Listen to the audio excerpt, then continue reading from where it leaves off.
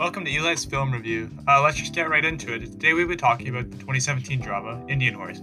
Indian Horse is a film adaptation of the critically acclaimed novel of the same title by Richard Wagamese, directed by Stephen Campanelli. The project was executively produced by Clint Eastwood, the 9-year-old producer, director, and actor, famous for his work in movies such as Gran Torino and Million Dollar Baby. Eastwood's co-sign allows the narrative of Saul Indian Horse to reach greater heights and surpass the mainly Canadian audience that the novel attracted. The film was the highest-grossing English-Canadian film of 2018, but despite this, failed to break even on the production costs at a $1.6 billion to $8 million budget. $1.6 million revenue, that is, to $8 million budget. The film follows the life of Saul Indian Horse, who is played by 3 different actors: Sladen Peltier from Saul at age 6, Forrest Goodlook for Saul at age 15, and Ajawak Kapashite, apologies for mispronunciation, from the age of 22 onward. Peltier receives a nomination for Best Supporting Actor in this film on the 2018 Canadian Screen Awards, and Goodluck is better known for his performances in The Revenant and The Miseducation of Cameron Post, but he does perform as one of the largest roles in Indian Horse. Additionally, Michael Huisman of Game of Thrones and Nashville fame plays the character Father Gaston, and effectively portrays his role as a two-faced antagonist. The rest of the supporting actors have little experience outside of Indian Horse, with characters such as Fred Kelly being played by Michael Larwinchuk and Will Strongheart playing Virgil Kelly. The film portrays the life of a native boy, Saul Indian Horse, and his struggles with racism and oppression in the 20th century. Saul is taken away from his traveling family after he and his grandmother crash a canoe fleeing the vicious weather of northern Ontario. Severity of the separation is accentuated by the quick extreme close-ups of the crash and kidnapping. The director pans from frame to frame, allowing the viewer to feel the panic felt by Saul. This theme of quick close-ups continues as panic begins to escalate. The short, quick frames continue until the washing of Saul and fellow native boy Lonnie. The first act of racism Saul encounters, which is a big theme in the film, is the whipping of his friend Lonnie for not speaking English to the nuns at the residential schools. Shortly after this, Saul comes to terms with his new reality, with the abuse that he's about to receive, through the aggressive scrubbing of the 2 boys in a way where they feel like their skin is going to fall off because they're being scrubbed so hard. Next portion of the movie is a series of extended clips, almost in the way of a highlight reel, of the struggles and tragedies of the residential school. This includes many lengthy long shot clips of Saul observing these occurrences of abuse, not necessarily to him, but to those around him. This is until the introduction of Father Gaston. Gaston, who is the implicit antagonist, first appears as a light in the darkness for Saul. He introduces Saul to hockey, and Saul begins to become more enthralled by the sport, even as he begins only as a ring cleaner. However, a strange aura begins to follow Gaston, as he is weirdly attached to Saul, and especially kind and personal to him. Another unusual highlight following this situation is the lighting by the director to accentuate the face of Saul in the hands of Gaston when the two are watching a game in Gaston's room or ever inside. Despite this, the morale of Saul vastly improves with his growth in the world of hockey. The lighting appears to be brighter, and the extended close-up shows Saul smiling, contrary to before when he was obviously frowning because of the abuse around him. Saul's skills and natural ability to see the game lead him to receiving attention outside of the school, and eventually leads to his exit from the school through former St. Jerome student Fred Kelly. Kelly provides an escape for Saul, as he appears to know the struggle Saul is facing. However, Saul seems indifferent to his decision to leave, which is quite strange because of how upset he seems about the occurrences around him. When he arrives at the Kellys, he appears motionless and uninterested until he steps onto the ice. The increased competition leads to Saul's great immersion within the game, even more than before when he was constantly the best player on his team. Now he had to work up to be good on his team. However, he starts to receive verbal abuse personally to him for the first time, because before it was often to his peers, and even his friends get peed on and beat up and at the opposing team's bar only for winning a tournament. Although the Moose, which is Saul's new team, do prevail, it is not an easy journey, and Saul doesn't seem very happy about it. Eventually, Saul's game reaches another level, and he is approached by the scout for the Toronto Monarchs, and eventually joins which is possibly just a name to avoid copyright for the team Marlies in Toronto, which is currently an AHL team, what was an OHL equivalent in that time period. And Saul joins this team and begins to receive a type of implicit racism, and again, he eventually quits despite being one of the most talented players on the team and his NHL level potential.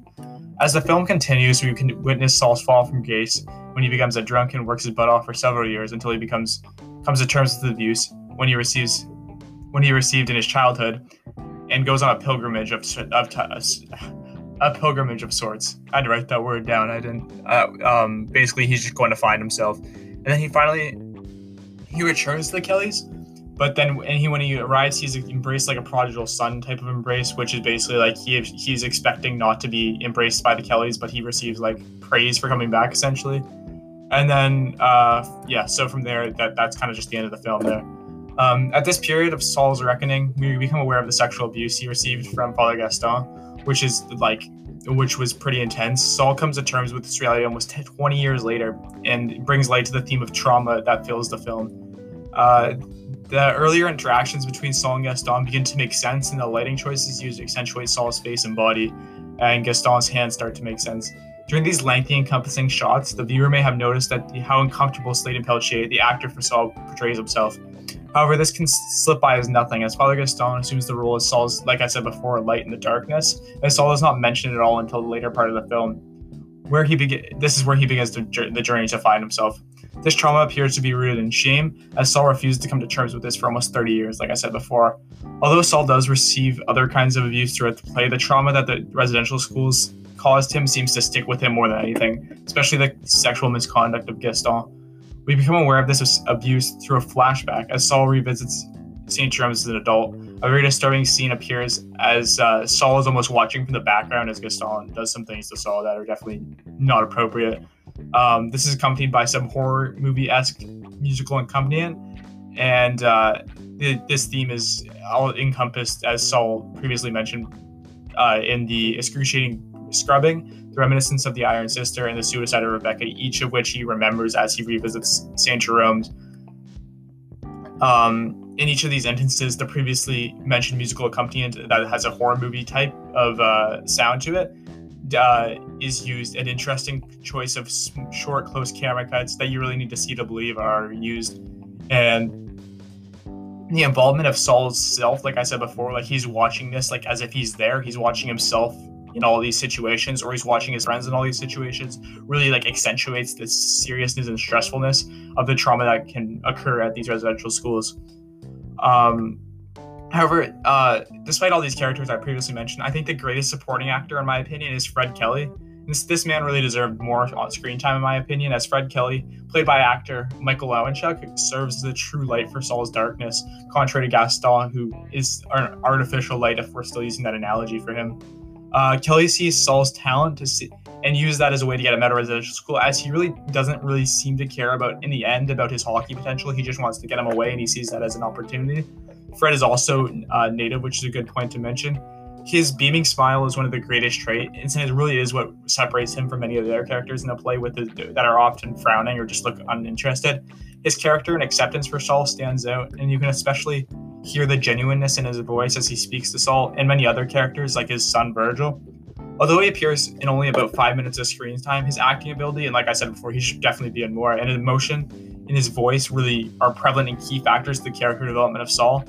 And the emotional depth of Fred Kelly seems to rub off onto Saul, as this almost allows Saul to like figure out his emotions in the movie, which is good because it's actually prevalent. Like I'll say later in the book, he does actually gain a lot of he knows how to deal with his emotions because of Fred, in my opinion. And the director also emphasizes each of these aspects by allowing the scene to appear much brighter at each time Fred Kelly is in the room, which granted is not very often, but it definitely is there. The director will periodically cut to his beaming face, therefore emphasizing the counteraction of his behavior as a good character with good morale compared to the sluggish demeanor presented by the rest of the supporting cast. So because of characters like Fred Kelly, the film of Indian Horse is an adequate adaptation of the book it is made after. Of course, it is difficult to fill the shoes of a novel that is so critically acclaimed, and it did win several awards. However, the film still could have performed much better, in my opinion. Firstly, the way that it misses the crucial section of the book in which Saul receives inspiration for his pilgrimage through Irvin Sift, he's a very minor character, but does do some things for Saul and just talking out his issues with him. And he really is truly the spark to Saul's fire as he begins to, after so many years of being like dead inside, he begins to like get that inspiration with him again through Irvin Sift as he stays with him for a while. But other than that, I really would say there's not much missing from the film other than Saul's experiences at training camp and his training with Virgil, but really that's not essential to his character development. I understand the constraints of the film. And I personally think those were satisfactory cuts. there's, like I said, like there's not much that you could really, they don't really do much for the play, or sorry, for the film, so it's not much of an issue. And then I really did like how the film uses Saul and his closeness to Lonnie and Rebecca to really show how bad the residential schools were, because he was not attached to any characters at the residential school in the book. And this does like kind of harm the book in a way, because he's just at the residential school and he's kind of minding his own business, which here he really does have some emotional attachment to Lonnie and Rebecca. And so the final major point that the film makes that is missed in the book due to the lack of visible representation is the immaculate depiction of the nuns and fathers. This really stood out to me, as of, although they're horrible characters, like they're meant to be horrible, it does it in a really in a really good way, in my opinion.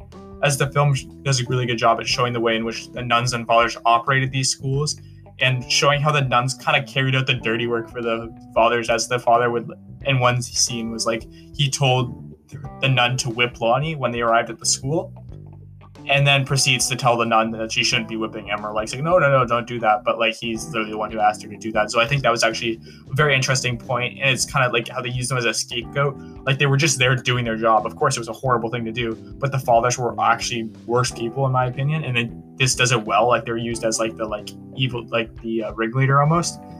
So yeah, in conclusion, I think this film fulfills its purpose in raising awareness for the severity of tragedies in residential school. However, it is far from perfect and may have benefited from a longer runtime. It is an intriguing film, but moves at a pace that may confuse the viewer, as many of it seems to feel rushed for no reason, and the characters such as Virgil and Fred, do not get the character development they deserve and receive in the book. However, other than that, there's little to complain about, as the film does hit most of the main parts of the book and displays context where it is needed in the book. So if I were to rate this out of 10, definitely give it a strong 6, so a 6.5 or greater. And yeah, I personally enjoyed the film. I just think to a normal viewer could be a little bit of an issue if they hadn't read the book. So thank you for listening to today's edition of Eli's Film Review, and I hope you enjoyed the analysis I provided.